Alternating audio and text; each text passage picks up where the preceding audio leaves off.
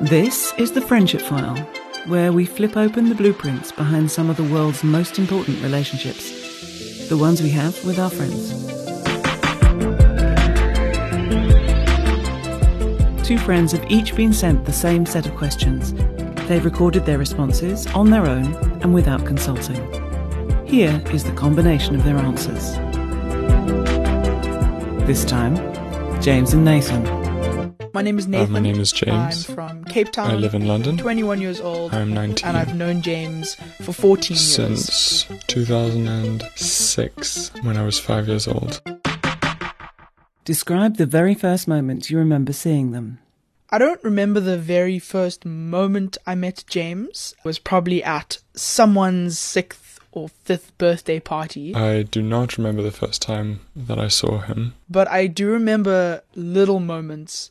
That was that he was very clever, arguably smarter than me, which was strange considering he is 2 years my junior. I imagine my first impression was that he was a cool kid 2 years older than me. I thought he was very cool. He had cool interests. But most importantly, I found him absolutely hilarious. Probably about 7, starting big school already, which is, always something to admire. We were able to joke about the same things, I think, even at like 6 or 7. I don't think there was any chance of me not liking him. Also, some of my other first impressions was that he was kind of mean sometimes. He's one of the most likable people I know, but let's not get too gushy too quickly. I never really got the brunt of that, but I do remember him being a little bit mean.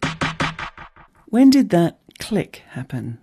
The moment you thought, yeah, I like you. Well, I was friends with his sister first because she's my age. My sister and him were good friends, and whenever we hung out, I always got on fantastically with him. We had a lot of the same interests, video games and drawing and being nerds in general. He was the first person that I really met that got all of those things in the way that I did, which was always exciting. Then he moved far away. But I think the click happened when I had moved and the two of us started speaking over Facebook. He messaged me and asked if we wanted to play Minecraft together. In fact, I can read the Facebook post.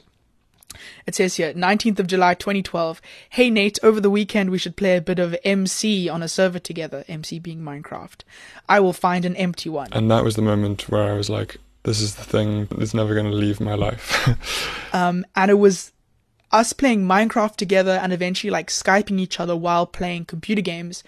That was the mutual interest where we could do something while talking and kind of secretively falling in love with each other behind the scenes. Maybe it's easy to say that in hindsight, but I do remember thinking, wow, this is a little bit of a salvation. What is your thing? The thing you do when you get together? Our thing is, absorbing media together, watching movies. We used to sit and watch the Harry Potter movies. We used to play Nintendo Wii games. We used to play computer games. Skype and Borderlands 2, the deadly combination for 13 and 11-year-old Nathan and James. We still play computer games. Playing games on the internet and talking shit for hours and hours and hours and hours. Like so many hours. Thousands of hours. Yeah, our new thing is also making music together, which in a sense I kind of connect to this whole sort of media input-output. I'll wait outside. I'll wait for you.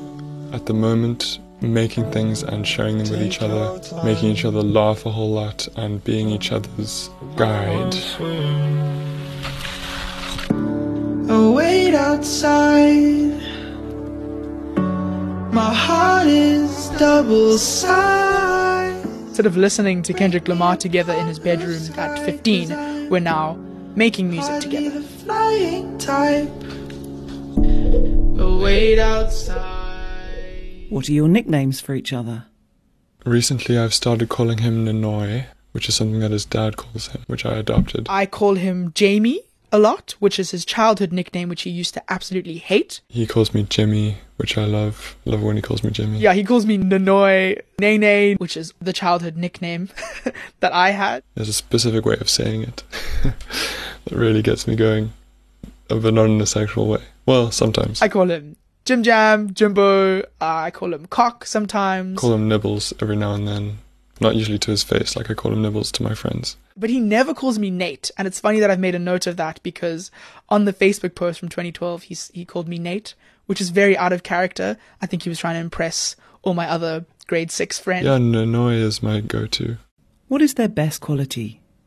It's difficult, because if I were to... overall, James's net best quality, in my opinion, is his sensitivity, for good and for bad. He is very emotional. He takes in everything with great detail and great consideration and concern. His attitude to life, I think, is one of the most admirable things about him, and the thing that really made me feel like he was someone that I needed to keep as close as possible for as long as I could, because it's a very special thing. I mean, he can be insensitive, sure, but the way in which he deals with people and with the world is always with sensitivity and mindfulness. That is his most powerful quality, I think. It's like a superpower for him. Just the way he conducts himself to and around other people, his ability to be a bright ray of sunshine, but without being annoying about it, like it comes from a very genuine place.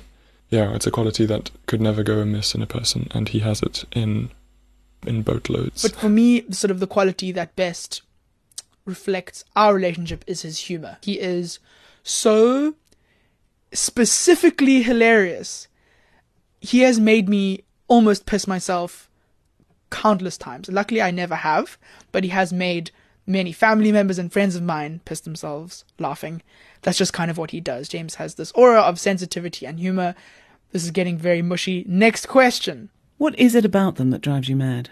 I'd say the thing that drives me mad about him the most when we're not together is his lack of urgency when it comes to deadlines that we share for like music, or he's not as organized as I would like him to be. He is in his head a lot.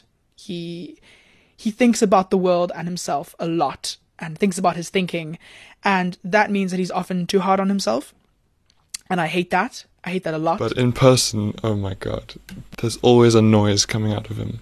Whether it's like singing a song like in a high-pitched voice, beatboxing with his mouth, there's just a noise coming out of him 24/7, and it's overwhelming, and he's like, yeah, I don't know. Sorry, Nathan. The second thing that drives me mad about him is that he's moody as fuck. It's funny sometimes, but he can be very grumpy. God forbid I ever tell him that he's grumpy to his face. What do you think it is about you that drives them mad? Maybe when I'm too hard on myself.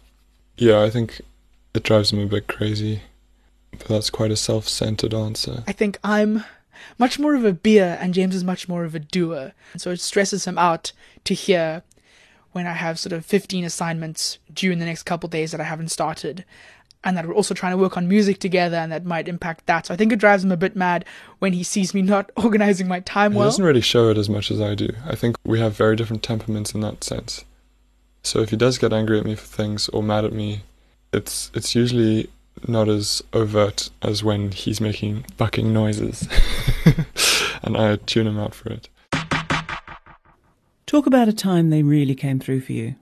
Recently I went through a breakup, and it wasn't even a question of who I would speak to first about it. This is a difficult question because Nathan is the type of person to go the extra mile on a regular basis. We immediately jumped on a WhatsApp call and just spoke about it, and he listened to me sobbing over the phone. The thing with this is that it wasn't really out of the ordinary that he was there for it. If he's doing anything and you approach him and you explain that you need to talk to him about something, he will put whatever he's doing down and talk through with you about whatever it is. He has this incredible ability, because of his sensitivity, to listen with such engagement, to listen with his whole heart. Going the extra mile is just part of his nature. It really is. That's just what he does on a regular basis.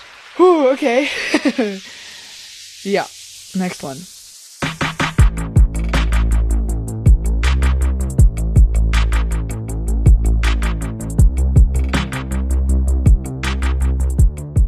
Have you ever had a fight? We lived together for 4 months in my gap It was year. when he was living with me in 2018, and we were making an album together. That was the first time we were confronted with a relationship where we saw each other every day rather than just heard our voices over the internet. I wasn't a very nice person for a lot of the time because I was stressed from school, and There were a lot of like small fights. I would call him grumpy. He'd get upset. He'd tell me I wasn't on track with my work. I'd get upset. he wasn't meeting deadlines, and I just felt I was taking the process more seriously than he was, and obviously that just wasn't true. We just have very different modes of operating. That kind of took our relationship from being this sort of childhood play date over the internet thing into this much more like real adult sustainable relationship where we get on each other's nerves. I can't remember how it was resolved. I think I probably said sorry. Kidding. He probably said, "Do you want to talk about it?" And I said yes, and then maybe I said sorry at some stage. Give an example of your shared language, the sort of stuff that only you get. James and I do have a shared language, and it's actually hard to pinpoint specific things because our relationship is almost chronologized by errors of inside jokes. I haven't said this to him before, but I think we should make a little, like a dictionary of our catchphrases, because there are so many. There is a very specific dialect that we speak.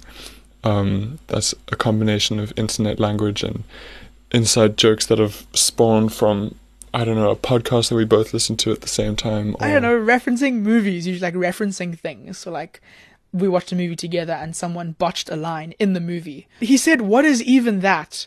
And James and I just found that the most hilarious line ever. And we still sometimes will scream at each other over the internet. What is even that? There's this one Kendrick Lamar song. Oh man, I feel like He also says "yalla bedtime," which is hilarious because it's not a language he speaks, but I've started saying it a lot because my dad speaks Hebrew. I'll say "yalla," which means like "let's get going," and so he started absorbing all these Hebrew words, oh shit, I need to find out what this verse is. Hold on, let me call Nathan. which I find absolutely hilarious. Hey baby boy, Hello. what's up? My sister. I have a very quick question for you. Because he has very No, little the, connection to that language of that world. I feel like I'm going shit. Yes. What song is that actually from, and what does he actually say? It's Kendrick Lamar, and it's So to hear him speak Hebrew sometimes is, yeah, an inside joke that I find fucking hilarious. Is that okay? Yeah, How you doing? I'm good. I'm doing something that I can't really talk to you about. Ah, legend. Okay. Cool. Chat later. Chat later. What do you envy about them? On a very shallow level, I envy that he's fucking tall.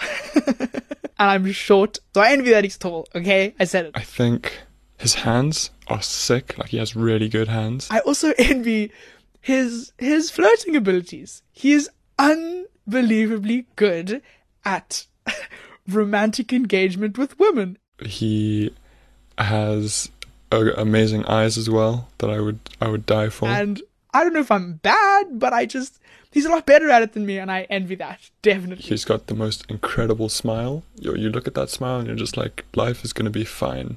These are all things I'd happily say to his face. He's got good nipples too. I've always felt my nipples are a bit too small for my body, and I feel like his would be a good match for mine. What have they done that has surprised you? On a literal level, we surprise each other often. Like, we'll fly to each other's birthday parties and pop out of not the cake, literally, but we'll pop out and give each other frights, and that's just the best thing. I mean, he's surprised me a couple times by just being at my house when I wasn't expecting him to. Like, for my 18th birthday, he was there, he arrived. The most surprising thing that he's done, the only one I can think of is that in like early high school, he started getting really into sports. It's difficult because we've spoken every day pretty much for the last like 10 years. So there's not much he can do that surprises me. Hockey and like water polo, but it was surprising, we had a relationship based around computer games and nerdy shit, and suddenly he was on the polo team. Kiss was quite surprising. Don't put that in. When are they at their happiest? He's very happy when he has an inspiring conversation with someone he meets when we're going out, or a mutual friend of ours that he sits down and has sort of an inspiring, deep conversation with. It depends on which one he's done more recently, when he's refilled his interaction gauges and gone on a long walk with all the wonderful people that he surrounds himself with. He appreciates them so much that he will be at his happiest around them. When he's really able to engage with someone, because he's just so good with words and is such an incredible thinker and connector, that when he speaks to someone, I think that just lights him up. But then once he's done that for a long time, he's incredibly happy when he's like on his own in his room, just like basking in just isolation. Also, when we're doing kind of mutual activities, whether we're sitting together and drawing or talking or playing computer games through the years, those have been some of my happiest memories, and I'm sure I'm not wrong in saying that those are some of his happiest moments. It's like watching him draw will always be the safest place on earth for me. Because it means that either I'm at his house and lying on his bed and looking at his computer screen and watching him draw stupid pictures on Photoshop,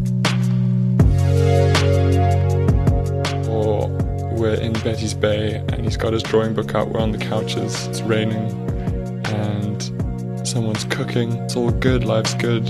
Why sleep tight when your head's hot? Friends left and your smile rots, gunshots for your heartbeat. Why sleep tight? Yeah, his drawing will always be just like a root for me in my life. When your head's hot, friends left and your smile rots, gunshots for your heartbeat. Why sleep tight? If they were a food, what food would they be? So I think there is a right answer to this for me. And if he doesn't say Hellmann's, I'm going to be upset. Scrambled eggs. No explanation for that one. For me, James as a food is a bowl of cereal. When we lived together, my memory of him was like curled up in a blanket at like 11 a.m., still half asleep, eating like the biggest bowl of cereal a human being can imagine. Often his only meal for the whole day, because he just forgets to eat sometimes. But yeah, if James was a food, he'd be a big bowl of cereal. If they suddenly disappeared from this world, what is the one thing that you would lose that you cannot get anywhere else? What I would lose is the type of laughter that comes when we're in our giddy mood. He feels like my other half. He said it best in my 21st speech. He said, Nathan is a bit more than a best friend and a bit less than a wife. The inside jokes are coming thick and fast, and we're both just in the zone, in the comedic zone. I'd lose someone I can connect with in like a cellular way. It's the way I connect with my family, but more almost. It's a family member that I've chosen for myself. I can't get that anywhere else, and I don't think I'll ever be able to get that anywhere else. The laughter that comes from that is just chef's kiss. Chef's kiss. It upsets me just to think about what the world would be like without him. Nathan, if you're listening to this, please don't disappear from this world.